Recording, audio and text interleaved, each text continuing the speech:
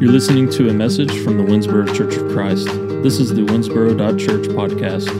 If you have any questions, comments, or prayer requests, you can get in touch with us at any time through our website at Winsboro.Church.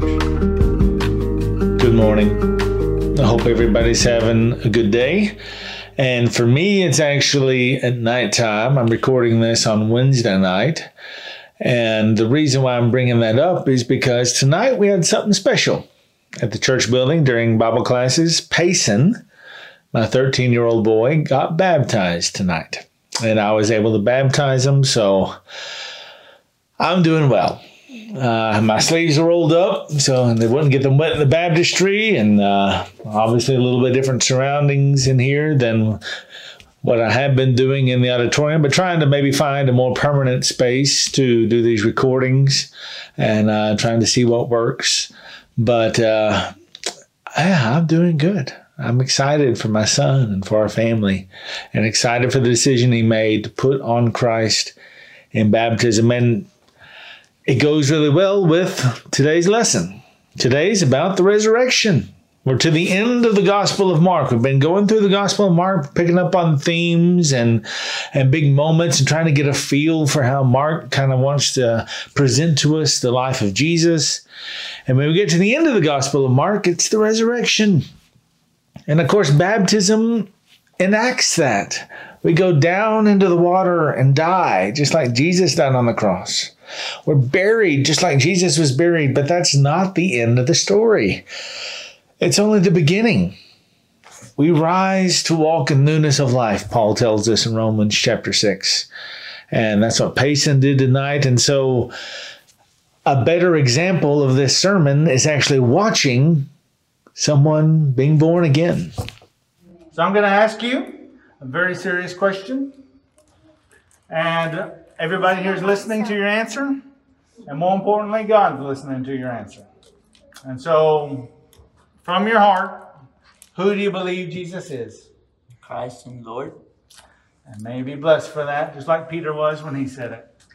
Based on your confession, I now baptize you in the name of the Father, and the Son, and the Holy Spirit for the forgiveness of your sins, so that you may receive the gift of the Holy Spirit. Amen.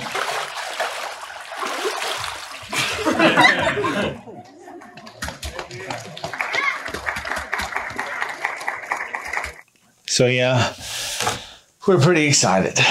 And just a beautiful reenactment of the gospel story, a beautiful moment whenever we put on that gospel story for ourselves, whenever we become a part, fully clothed in Jesus, a part of the family of believers.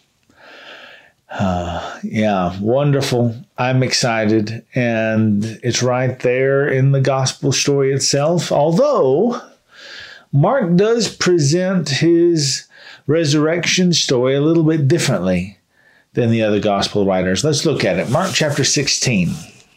When the Sabbath was over, Mary Magdalene, Mary the mother of James, and Salome brought aromatic spices so that they might go and anoint him. And very early on the first day of the week, at sunrise, they went to the tomb. They had been asking each other, "Who will roll away the stone for us from the entrance to the tomb?" But when they looked up, they saw that the stone, which was very large, had been rolled back. Then, as they went into the tomb, they saw a young man dressed in a white robe sitting on the right side, and they were alarmed. But he said to them, "Do not be alarmed. You are looking for Jesus the Nazarene, who was crucified. He has been raised. He is not here. Look, there is the place where they laid him. But go tell his disciples, even Peter, that he is going ahead of you into Galilee. You will see him there, just as he told you." Then they went out and ran from the tomb, for terror and bewilderment had seized them. And here's where it's different. And they said nothing to anyone, because they were afraid. Now, as you read your translation, and this one too that I have in front of me, it goes on, but there's brackets. Starting in verse 9, it's offset by brackets, and I have a rather lengthy footnote, and you might as well, that talk about verses 9 through 20, and it might say something along the lines of, the best and earliest manuscripts do not include these verses.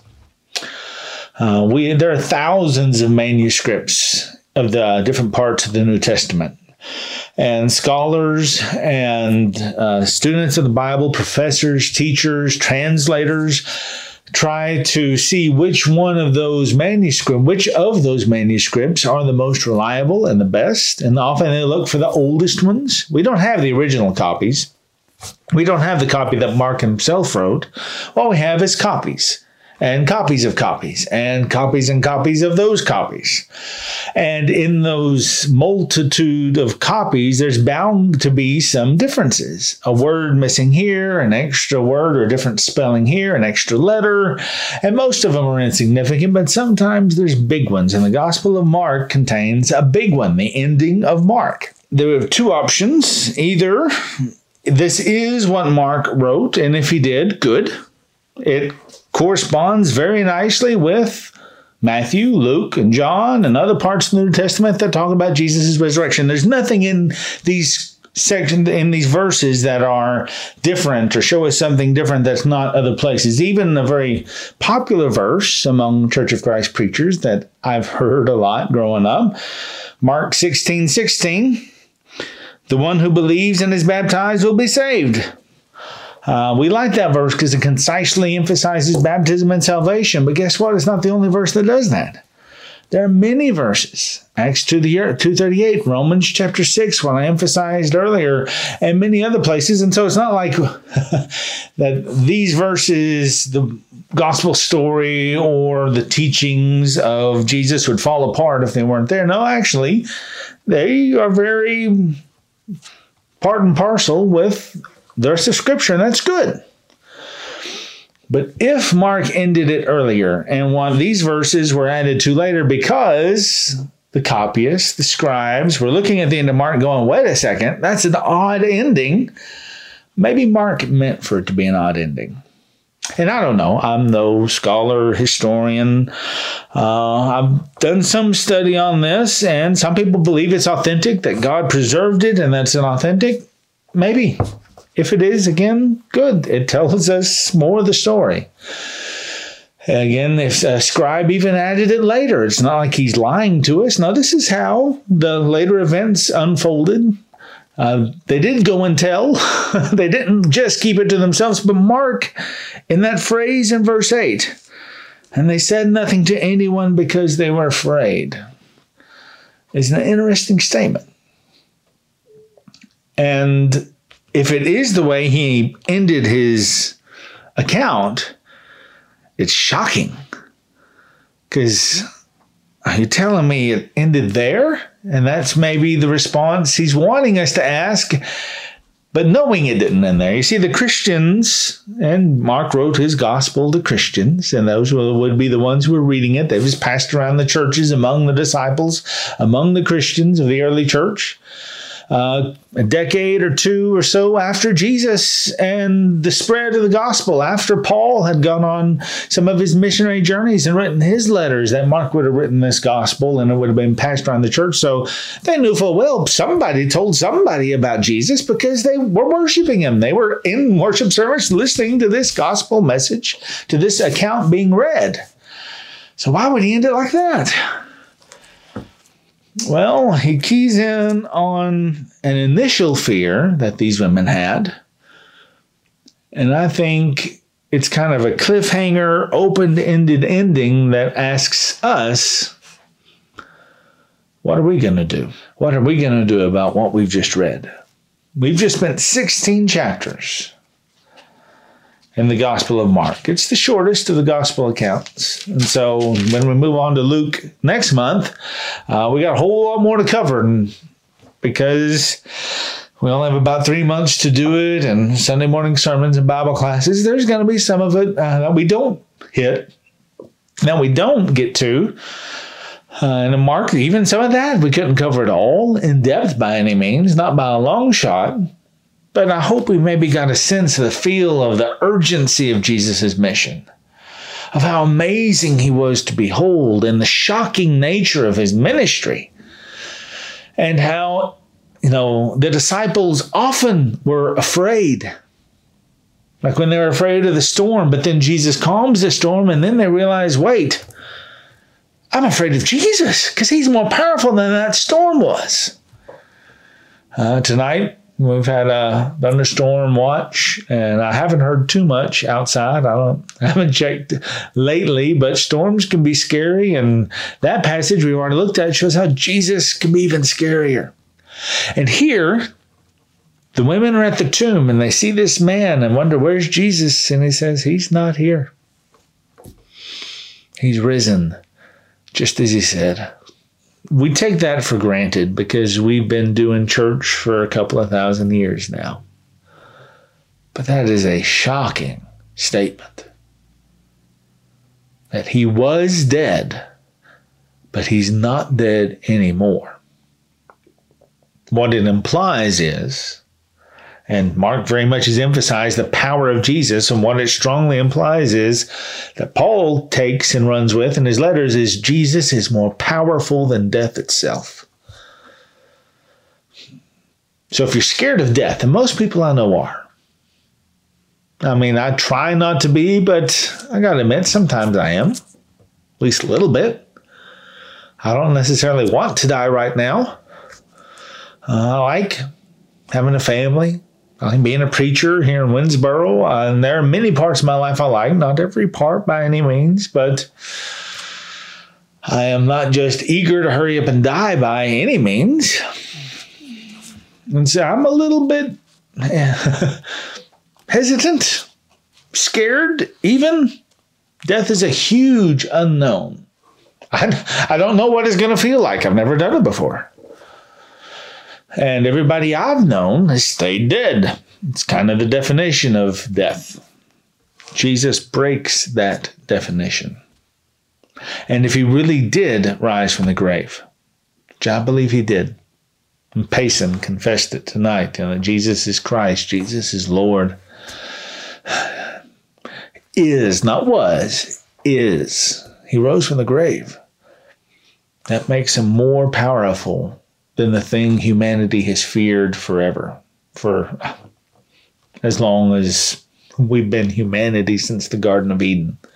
We feared death because we've realized how powerful and unstoppable it is. Well, guess what? Jesus is stronger.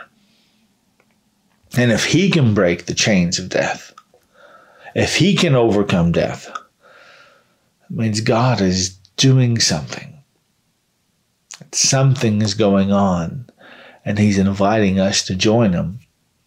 And again, as Paul emphasizes, he breaks our chains of death as well.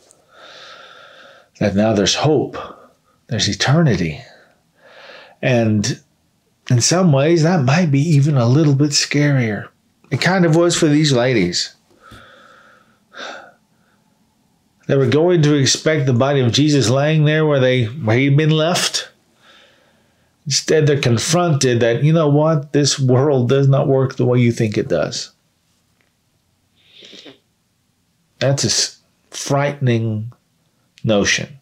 Because I like gravity to be gravity. I like light to be light.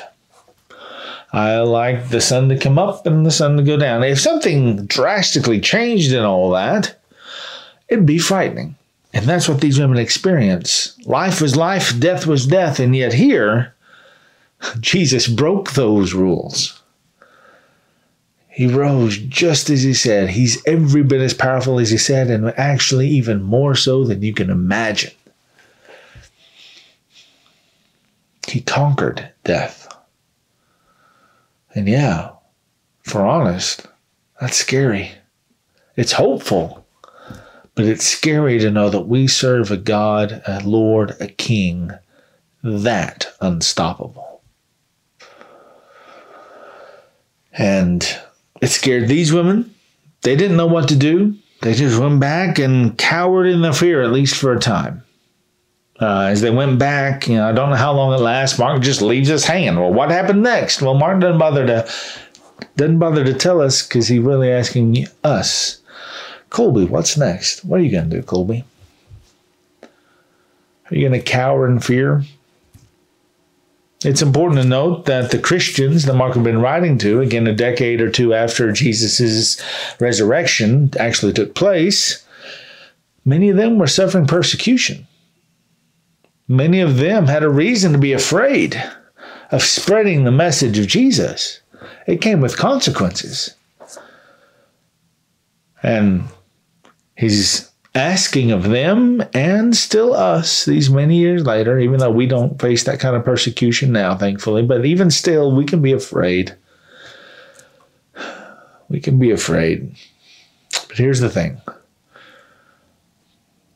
If we say we love Jesus, if we say we want to follow Jesus, if we put on Jesus in baptism, then we also commit to his mission. If we love Jesus, we also love his mission.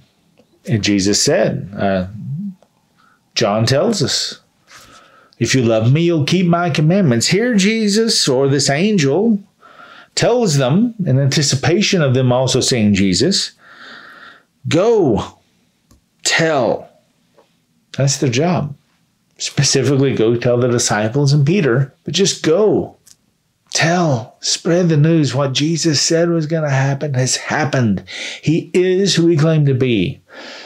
He conquered death.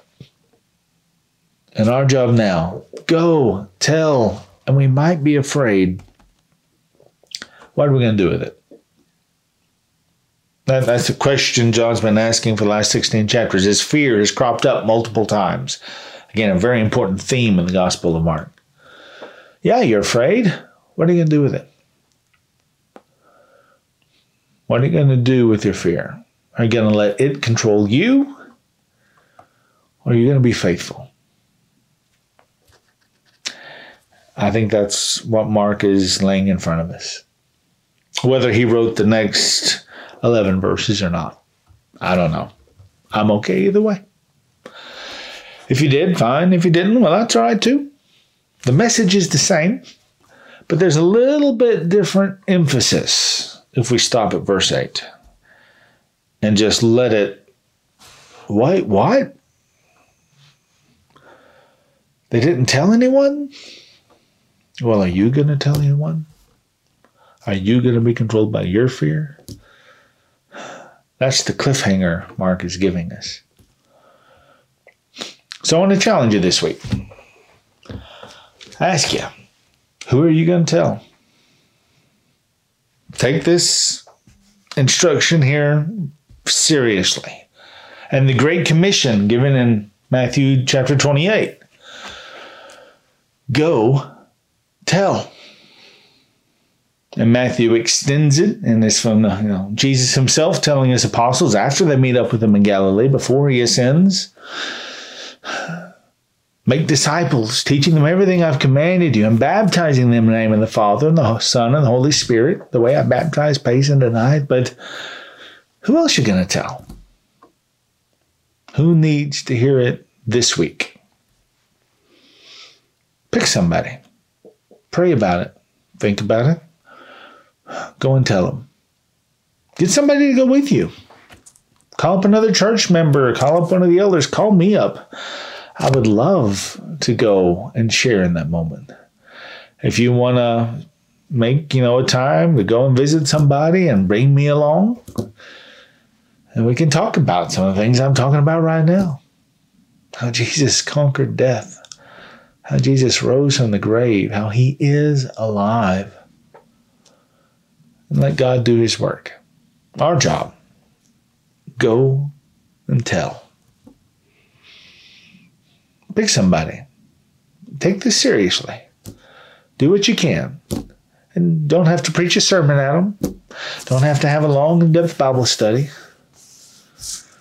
But tell somebody, Jesus is risen. Jesus is risen. That's why I love closing our worship services that way.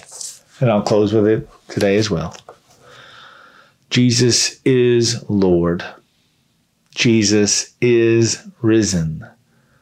And Jesus is coming.